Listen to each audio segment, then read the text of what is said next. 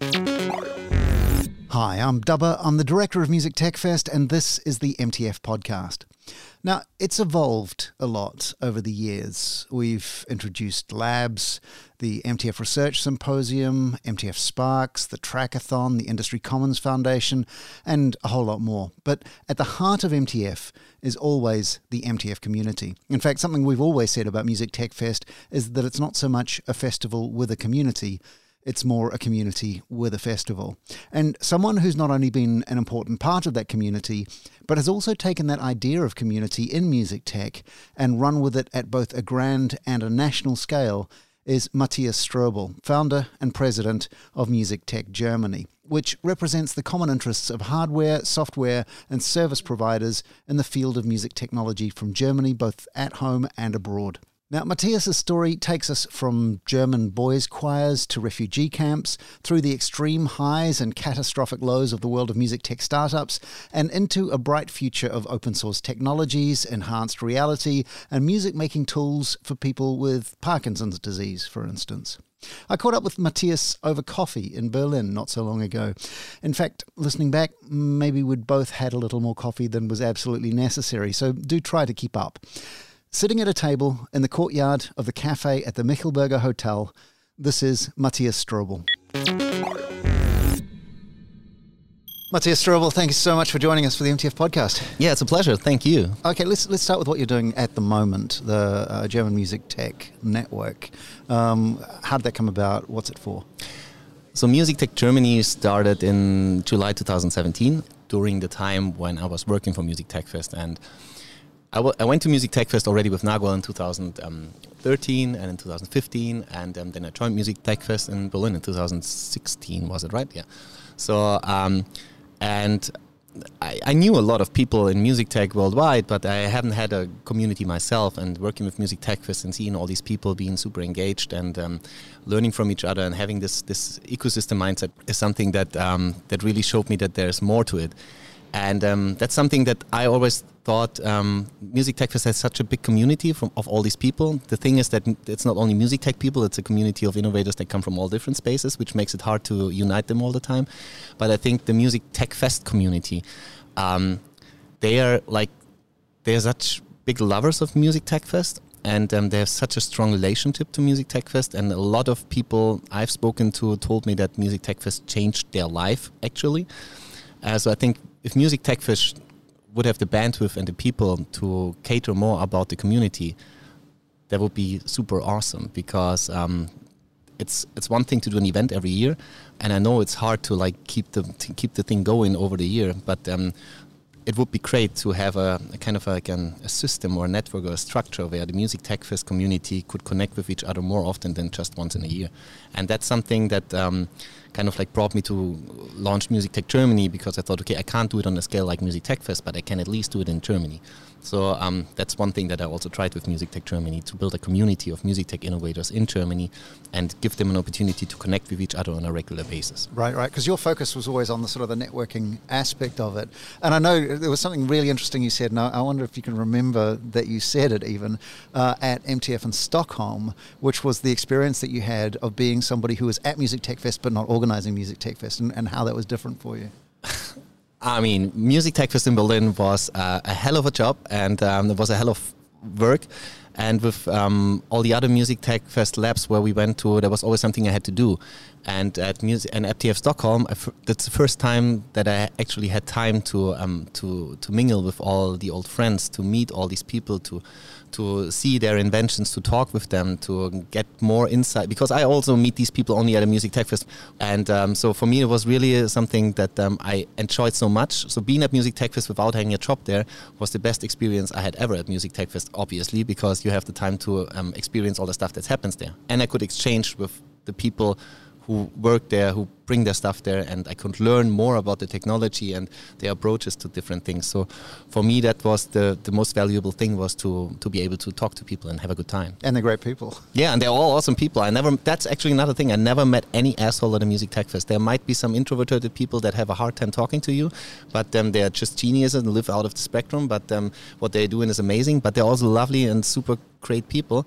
And also you have also these outgoing people, but every single one that's there has something that makes them unique and makes them a talent in their space. So that's I don't know how this always happens, but kind of Music Tech Fest only attracts people that are cool. So, and before that, I founded a startup called Narwhal Sounds in 2011. And while I was running the startup with my co-founders, we traveled the world and we met a lot of other music tech startups. And what I discovered is that there's a lot of music tech people out there that have heard from each other but don't know each other.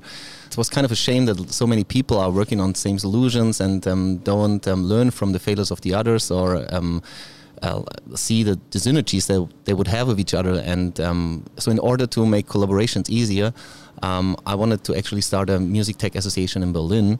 But Berlin is kind of like, so the Senate of Berlin was not really open to what I wanted to do because they said they didn't see the purpose for it, which is a general problem not only in Germany, I guess, that technology and digitization is always looked at from the wrong side when you talk about creative industries and creativity. But I got a contact to someone from the Ministry of Economics. And I went to them and told them, hey, I want to set up this music tech association because the creative industries and the digital economy, they can't be looked at separately in the future, or not at all, because the digital space already happens in the creative industry. So I told them that I'm planning to do this association, and if I get their support for that. So, and they were super open for it, and they said, yeah, that's definitely something that we need. So I decided to start Music Tech Germany, which is a federal association for music technology in Germany, which is the first one worldwide, which doesn't make it easy to set it up and to get the word out. But all the other music tech networks that I'm connected with in Europe and all around the world, they were super happy about doing that and said, hey, we need to do this in our country as well in order to have like different dots that we can connect with each other worldwide. So what we're doing right now is we have like this association where it's built on 4 pillars. The first pillar is like that we connect all the music tech innovators and music tech organizations in Germany with each other. It's not only startups and companies, it's also research institutions, artists and individual people who work in the space of music tech. The second pillar is that we are the point of contact for the traditional music industry, which comes to us and asks about future trends and technology that they can apply to their artists or use for like getting the artists to grow. And the third one is that we're lobbying with the German government, because what I discovered when I run Narwhal Sounds is that we applied for art funding and it was mostly too technical, and when we applied for tech funding it was too arty, so we were always in this gap. And in order to change that, we talk a lot to politicians and tell them to set up new public funding structures in order to help music technology to evolve and help startups to build their product and get it done, because like for VCs and investors it's always a risky business to invest in early stage startups, and public funding is really badly needed in order to help these people to survive. And the fourth one is that we open up, we open the doors for other music tech markets in Europe and all around the world, since we're connected to all these other music tech networks, and help the people from Germany who work in music tech to find collaborators worldwide. Well, there's a whole lot to unpack in there. So let me just start with one of the things you said right up front, which was that people in the government were looking at music tech from the wrong side. What do you mean by looking at this from the wrong side?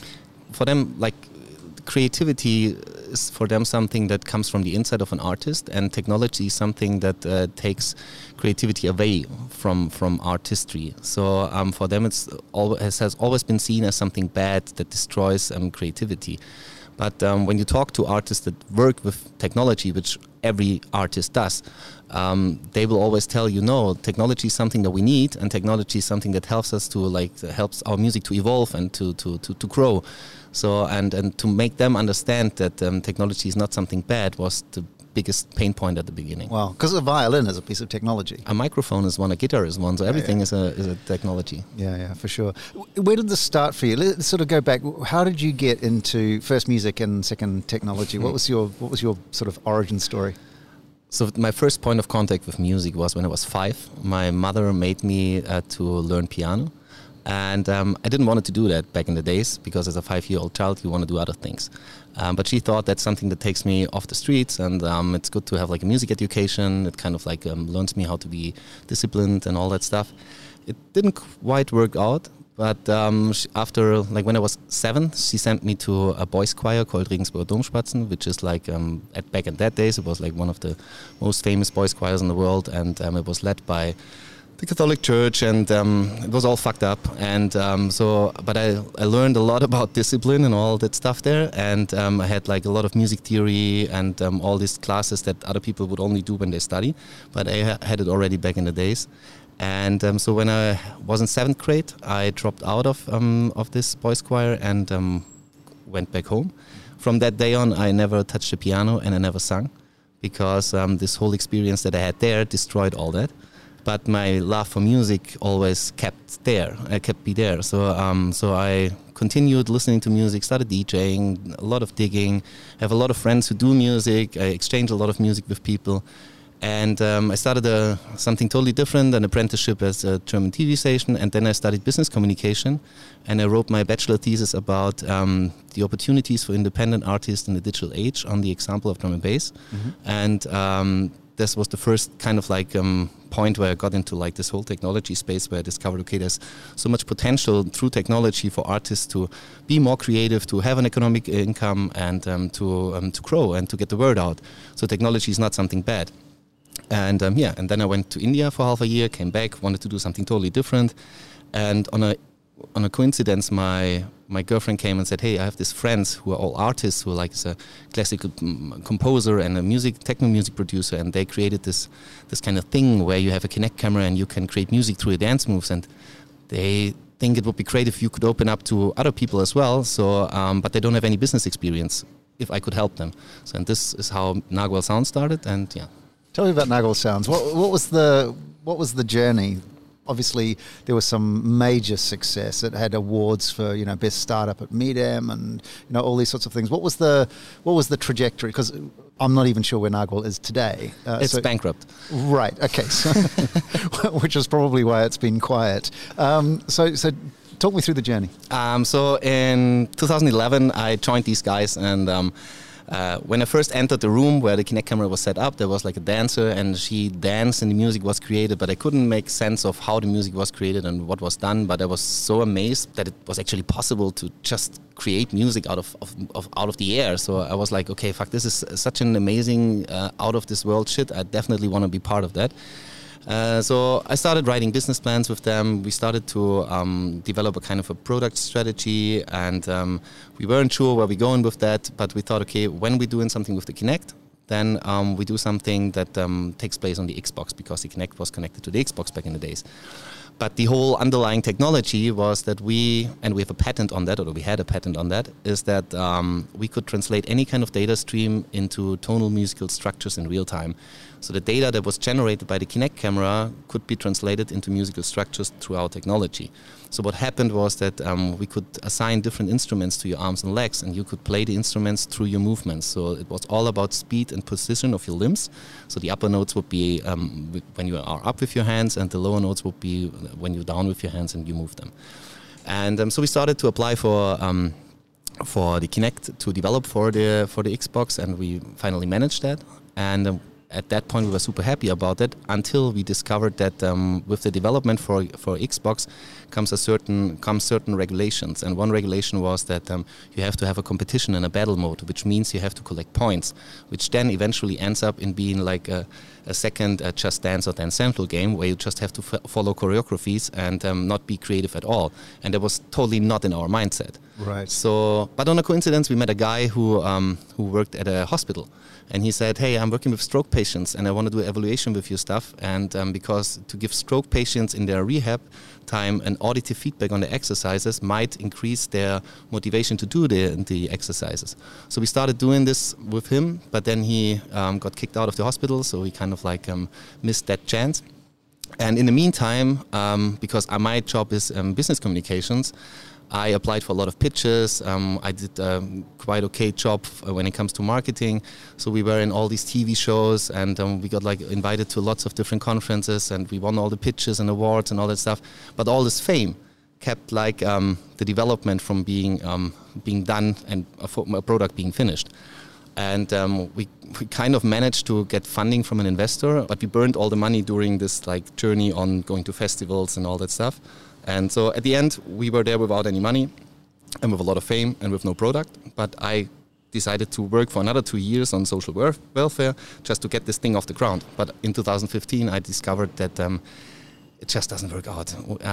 When you start a startup with like other co-founders, that everybody has his own vision on a thing, and there's like certain people missing in the team, then it's hard to get the thing done. And it's sad because the technology that we developed could be used today in all different kind of spaces. It's kind of like procedural audio, so in games and all that stuff, it would make total sense. So my idea was to license it and give it to people who actually know how to build products. But yeah, we never did that. And so I ended up leaving the company in 2015, doing something totally different. And my co-founders, like the two that were left, found a guy, they kind of pivoted and decided, okay, if we can take any kind of data stream, we use the gyro sensor and accelerator sensor in the smartphone and use that in order to create music with it. So we ended up creating an app for the German Parkinson Association, and that app is still out there to help Parkinson patients who have a tremor to concentrate on making music with their hands, and apparently the tremor got less when they're doing that. But this evaluation also was never finished because as I said a couple of weeks ago, we had to file bankruptcy because there was no money left, and everybody was exhausted, or the two people who were left were totally exhausted and decided to rather shut down the company. Right, right. So what would you say is the Nago lesson? Oh, the Nago lesson is to choose your right team, and everybody should stick to the skills that they have and be open to opinions of other people, and do only the stuff that you are capable of doing, and don't do stuff that you're not capable of doing. And the second one is that don't stick to a product strategy at the beginning without talking to the people who are building the product too. First talk to the people and ask them if they actually want that, and if they want that, you have to create it. That's basically the biggest lesson that I had.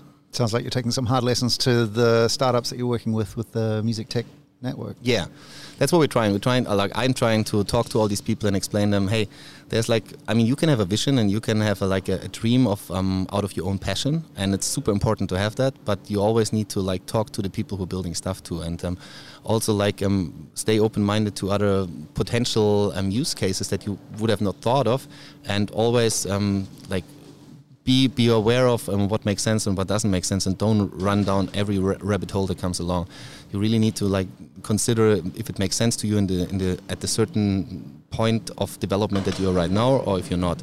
So it's always like this: listen to people and collaborate with people who have more experience than you. Right. It sounds like something I hear a lot in music tech startups. One is, I've got this great idea for how people can make music. No idea whether people will want to buy it or not, but this is the great idea, and I'm going to make it because it's and the sort of the sustainability angle of that. But also there's this plus, we think it can help people, and here is this kind of medical application for it, and so on. There seems to be this real drive in so many music tech companies. First of all, of this is a great new way to make music, and second of all, and here's how it can help people. But the kind of the starting a business side of it seems to be like the problem point there. Is it ever a good idea to start a music tech company? It depends. I mean, if you there's these two kind of people. There's two people. There's one kind of people that are trying to solve a problem that's out there, and they think they have the solution for that. And then there's the people who build something out of a passion. And what people told us when we were at Medium Lab, one of the jury guys told us that we have built a solution and we're looking for the problem. And this is something that happens often for people who build something out of passion. And I think if you have the bandwidth and the financial background and the time and the mindset to survive for a long time, then it makes total sense to build something out of a passion, because you do what you like. If you don't have that, I would rather not do it. And if you build a solution for something, then that's what I said before, is talk to the people who are building the solution too and build it with them together, which is a big problem, because if you build something for the music industry, then you have to talk with the music industry about the solution that you're building. And the music industry usually only listens once you are successful. If you build something for artists, you can start with an artist from the beginning on, because artists are always curious about new stuff. They love to build stuff, and they're not capable of building it themselves. So building for the music industry is something I would never recommend to anyone. Building for artists and creativity, absolutely. Right. Yeah, I've heard before people say if you want to make a small fortune in the music industry, start with a large one. Yeah, yeah, that's actually correct. Yeah. Right. But then the sort of the helping people thing kind of took over, because you went very, very heavily into working with refugees. Tell me a little bit about that. Yeah, that was when in 2015 when I had to break from Nagual. I decided to do something totally different, and we had this refugee situation in Berlin that was totally messed up because of, everybody knows that the German government kind of like opened up the doors without having a plan, and so the kind of like the society had to take care of stuff. And so I decided, since I used to live in an area that was not actually, there were not a lot of refugees back in the days, but we wanted to build a help refugee initiative to collect stuff and to go to camps and help these people. But it ended up our area ended up to have also 2 camps to be opened up, but they didn't have anyone to lead it. And since I was like leading this this refugee help association, they asked me if I want to lead this camp, and I said I actually don't know if I want to do that, because it's such a big responsibility to take care of 160 people and from all different backgrounds, different religions, different so everything totally weird. But then in the end, they couldn't find anyone, and the decision had to be made in 4 days. So I agreed to do it for half a year, and I did it for half a year, and it was probably the biggest management challenge in my whole life. I learned so much about myself, and I learned also so much about treatment of other people, because it was such a weird experience. Because I mean, with having no experience working with people and having knowledge about laws and stuff that you could place into action and stuff like that. So I had to deal with everything off the ground, and with like 160 people coming into a sports hall with nothing on there, without any. All they had is like a plastic bag with stuff, and they now had to find their place in our democratic system. And we had a lot of families coming in. So the biggest mistake that I did at the beginning was that I left them alone for the first 2 weeks, and because I thought they all have families, and they came all the way from Syria and Iraq and everywhere to our sports hall, so they have survived to such a long way, so they know how to survive. So I just left them the way they are until a guy came, and it was a big mess. There was like fights everywhere going on, Shiites, Sunnis, and this, that. So I had no idea about all the religious fights in between. And but one of the smart guys, an IT professor from Syria, from Damascus, came to me and said, look, like we are from like 8 different countries, but what we all have in common is that we never had anything else than dictatorship. So you're trying to teach us democracy without actually teaching it us, and you're just like expecting us to be able to live democracy. We need rules, we need punishment, we are used to that. So in my mindset, I needed to change my mindset and to set up rules to punish people, to send people out to like be an asshole, which I usually don't. But that was the only way it worked, and people accepted that. And over the time, I could implement like more and more democratic features. So at the end, everybody was happy, I guess, and everybody understood how we live in Germany. So that was quite an experience, and there was lots of other things. So everything that you can imagine that happens in a country, on a society, happened on a small scale there. Everything from everything. Has the kind of the overall situation on that front improved? Yeah, we definitely have like now people in, I mean, there's still people, there's nobody living in camps anymore. People are kind of like living in housing situations with the German people. They're kind of like all integrated. The ones that, like the sad story also was that when I was running the camp, there was really like well-educated people that had to live in a sports hall like animals, and quite a few of them, they rather flew back to Iraq and lived in a war zone than being treated like an animal. So that was the sad story. And the people who really couldn't go back and didn't have a future there, they stayed here. And most of them put a lot of effort in like being integrated, learned the language, and a lot of them have jobs now. So it all got really well. And the whole crime rate thing and everything that everybody was talking about never happened, because the last thing that these people wanted is like to be kicked out again. So. Did you take anything from your music tech world into that space? Not really. I mean, that's a tough question. The one thing that I really like in the music tech world, and that's also something that differentiates the music tech world from the music industry world, is that the music industry has learned to live in ecosystems, and the music tech world lives in ecosystems. And so this whole mindset of like working together and doing stuff together is something that I took into this work. Maybe that's something, like talk to people and say, look, you can do that and you can do that. If you help each other, everybody could benefit from it. So this is probably the one thing that I could bring into that space as well. Other way around, what have you taken from the refugees situation into now music tech? I learned that you can, from having nothing, you can build something that's quite. There's this Jugaad thing in India, but there's also like these people that came with nothing. They suddenly managed to have like everything, not everything, but there's always a solution to a problem if you have one. And it doesn't matter how big the problem is. If you look for the solution, you can actually solve that. And it doesn't matter. When I talk to music tech startups, I always tell them, look, even if you're like totally bootstrapped now and you think about giving up, if you can't stand it anymore and it's bad for your mental health, then you rather give up. That's really dangerous. But if you're not that far down the road, then just like try to like make a list of things that are bad and that are good, and see which are the good things and how you can combine them to make something good out of that. So, and this is something that I learned from that camp. There were so many people that had actually absolutely nothing, and they kind of like survived, or their mental health survived only because they focused on, okay, it's gonna get better because I have that and I could do that. And so the kind of like the hope and the vision that they kept is something that I try to put into the minds of people I'm talking to. That word Jugaad comes up a lot in the context of Music Tech Fest, and I know that's something that you've sort of experienced because you worked with Music Tech Fest in 2016 into 2017, and it's something that I sort of brought in from my work in India as well. Do you want to tell a little bit about what Jugaad is and then kind of how it applies in the Music Tech Fest context? Jugaad is basically taking what is there and building like. In India, it's mostly fixing stuff out of like the stuff that's there. Not buying any new stuff, but fixing things that are broken.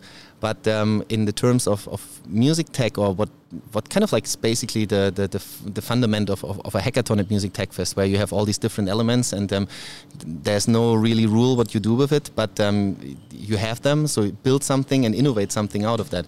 And Jugaad is basically that. It's basically taking what's there and innovate out of the stuff that exists. Right. Yeah. The way we've always kind of thought about it is you may not have all the resources that you need, but you're just going to make it work whatever it takes. Yeah, correct. That's exactly what it is. Yeah, fantastic. Okay. So what's next? So the Music Tech Germany Association is something that we want to make grow and want to make bigger. And the next thing that, like, I also started a company called Wicked Work, where we do kind of like consultancy and curation for creative technologies that goes beyond music technology, because we say that music.